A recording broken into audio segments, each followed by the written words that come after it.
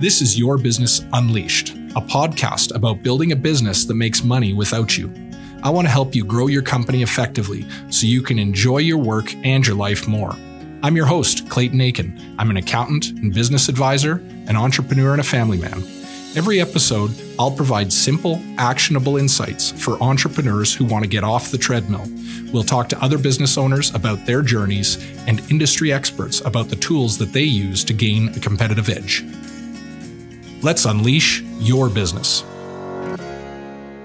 On today's episode, we're going to talk about numbers. I've worked with hundreds of entrepreneurs over the years, and the successful ones have a few things in common. Basically, they understand the fundamentals in business, and understanding your numbers is one of those fundamentals. Most entrepreneurs that I've worked with over the years focus on a few numbers. Generally, they all focus on profit and cash in the bank. Taken on their own, these are two of the most dangerous numbers in business. When taken without context, these two numbers, which most business owners focus on, will very often lead to them never getting what they want out of their business, or worst case, to business failure. In this episode of Your Business Unleashed, we're going to talk about what I call adjusted net profit and how it's different from profit, and then we'll discuss the 5 stages of accounting focus as your business evolves. Whenever we think about financial success in your business, it is important to think about your business through the eyes of a potential buyer.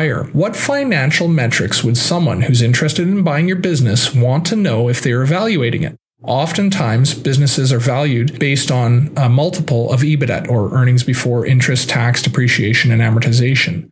A buyer will take your profit and adjust for these expense items and then normalize the owner's salaries to arrive at a profit number that they can apply a multiple to. For our purposes, let's just focus on the normalization to arrive at what I call adjusted net profit. So profit from the eyes of the business owner is often very different from adjusted net profit from the eyes of a potential buyer. Adjusted net profit is the number that allows us to live our ideal lifestyle, which I talked about in the first few episodes of this podcast. To arrive at adjusted net profit, you take whatever your accounting profit is and deduct the salaries of all the positions that the owner, you, are performing in the business to ensure its stability and viability. A lot of business owners don't pay themselves a salary, or they don't pay themselves a market rate salary for the various jobs that they're doing in the business. We all wear a lot of hats. We basically simply accept to be paid whatever is left over after the business has paid its bills. This is backwards thinking for a number of reasons. The main one is that most entrepreneurs in the world don't actually have a business. They own a job, usually one that doesn't pay them very well for the efforts that they contribute, certainly not the market rate wage of what they'd have to pay someone else to do the same job or jobs. When we think about profit, the first expense item that we should think about is paying ourselves a market wage, and then reverse engineer our profit and loss statement from all the positions and salaries we need, including our own, all the way up to how much sales we need to cover those expenses and be left with a bit of profit. In order to have a real gauge on your business's profitability, you have to estimate and accrue in market rate salaries for all the positions that you have to hire to replace yourself. Most small businesses, when viewed this way, aren't profitable at all. When we started this exercise at the accounting firm Aiken Henderson, we realized that we needed to hire an administrative assistant, an office manager, a marketing person, a staff accountant, a manager, and a manager in order to replace ourselves as owners. This was approximately $370,000 in salaries that we needed as a baseline in order to start getting some freedom from our business. That is, we needed $370,000 for our business to start providing us with our ideal lifestyle. $370,000 was the market rate for all the things that we were doing for the business, or at least that we thought we were doing for the business. Our profit on the financial statements at the time was somewhere around $250,000 per year, and we weren't taking a salary, we were taking dividends. This means that our adjusted net profit was negative. We didn't have a business. We were a slave to the business, and we had bought ourselves a job, and one that paid us below market rate compared to if we just went to be an employee somewhere. If we actually think about it, this means that most small business owners, including us at the time, accepted that financial hardship, earning below a market wage, is simply the cost of having freedom. How ridiculous is that? So then we thought about this idea of adjusted net profit at Aiken Henderson in terms of selling the business. A reasonable buyer would almost certainly perform this normalizing exercise on our profit number, definitely if I were helping them with the transaction, and a buyer would quickly realize that without significant inputs from the owner, that is, if the business had the staff that it needed to run independently of its owner, the business wouldn't be profitable. This would significantly diminish the price that a buyer would be willing to pay for the business if they'd buy it at all. Why is it important to think this way? A reasonable buyer doesn't want to buy themselves a job. They want a business that will provide them with freedom in the form of time and money. Richard Branson and Warren Buffett don't buy companies so that they can work in them. Down here on Earth, my most successful small business clients do not work in the day-to-day operations of their business. That is, if they stop showing up for a few months, their business would continue to function and produce profit for the absentee owner. This isn't a rich business owner's game, it's an intentional business owner's game. All of us can live in this reality given some intention, time, and focus on the business fundamentals. So back to our experiment at Aitken Henderson, we quickly learned that it was time to start hiring people in a strategic way that would allow us to grow revenues to cover their salaries. This is where the concept of leverage comes in. Leverage is, if you hire strategically and in the right order, you should be able to earn significantly more revenue with the hire than their salary costs. This is something that we talk about a lot in my 3 to 5 Club, a CEO mastermind that I facilitate. We're still hiring to replace the owners, and we're close to $1 million in salary costs now at Aitken Henderson. It generates enough adjusted net profit that the business is actually a business and not just a job for us owners.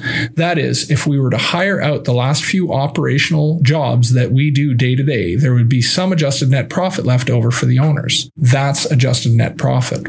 So here's your key takeaway. Your salary is not profit, okay? Your salary is not your company's profit. It's a component that goes into calculating if your business is profitable or not, but simply accepting whatever is left is not a good measure of the profitability of your company. All right, so let's talk about the 5 stages of accounting focus. One of my mentors and a podcast guest, Chuck Blakeman, introduced our 3 to 5 Club to the idea that there are 5 stages of the relationship that every business owner has with their accounting as their business evolves. So listen to these stages and try to determine which stage you're in. Stage 1, revenue. If you don't have it, there's no other focus.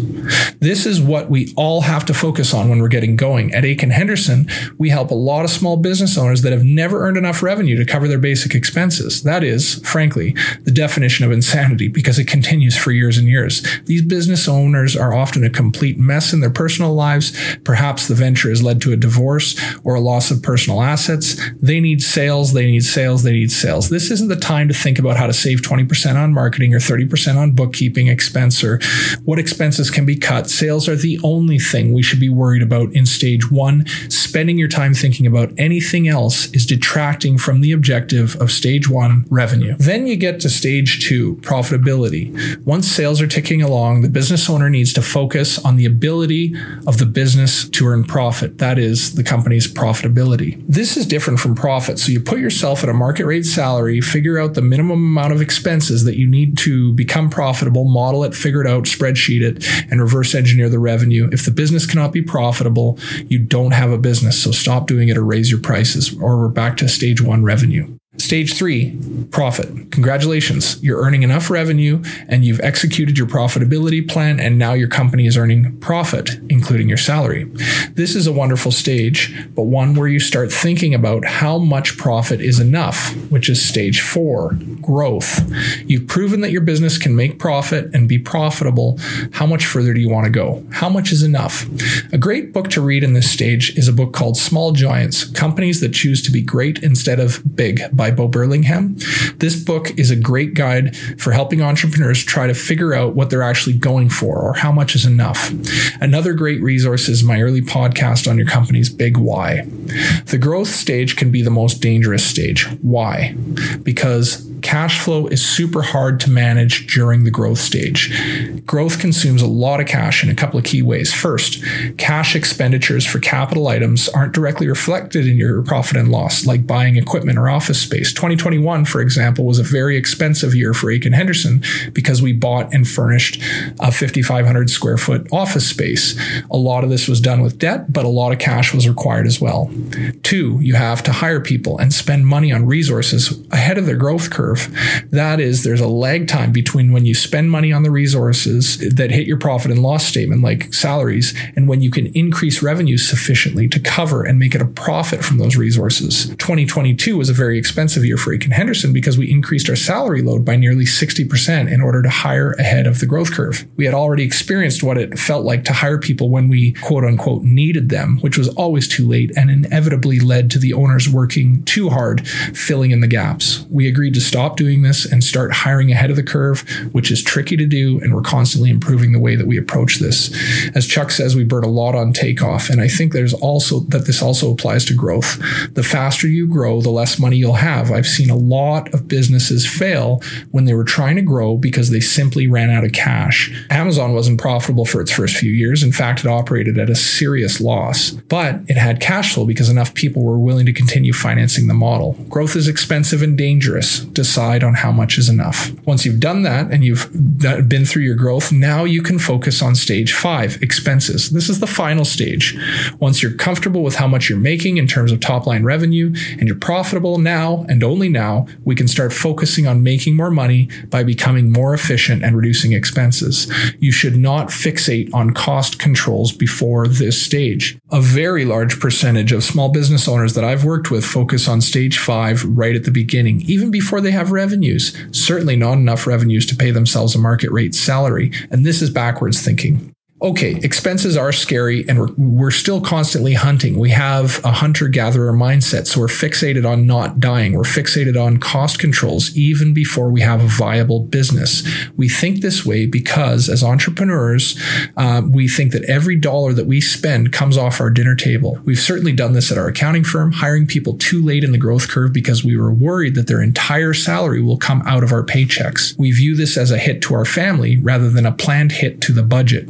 In truth, that's rarely the reality. In fact, we miss a lot of opportunities to grow when we think this way before stage 5. If we stick to the fundamentals and we're growing properly, spending money will almost always help us grow. I once knew an entrepreneur who bought a business with her life savings, and then she worked so hard and focused so intensely on controlling expenses that one day she turned 70 and was trapped and not able to retire. She had ground the business down that she had bought to a shell of its former self by grinding down the expenses, and she worked so hard in the business that she was irreplaceable, and so she had no chance of selling her business. She quite literally trapped herself in her business by focusing on controlling costs before she had the revenues and profit and growth to enjoy business ownership, and she spent her life savings doing it. I can't think of a sadder situation in entrepreneurship. I felt really bad when I did her taxes every year and watched as she declared a very small dividend to herself that barely, if even, covered her living expenses. Don't focus on stage 5 until you get there. It's a very bad idea every time. Understanding your business's numbers is one of the fundamentals in business and a commonality between all successful entrepreneurs that I've worked with. Have a good look at your profit and loss statement with your accountant and normalize it for all the inputs that you contribute to the business to determine if you actually have a profitable business or if you have simply built yourself a job. Constantly analyze which phase of accounting your business is in so that you can stay focused on what's important: revenue, profitability, profit, growth, expenses. Addressing these out of order leads to very dangerous results. Doing it in the right order while sticking to the fundamentals will help you get the freedom that you wanted when you started your business, the freedom that you deserve. Thanks for listening.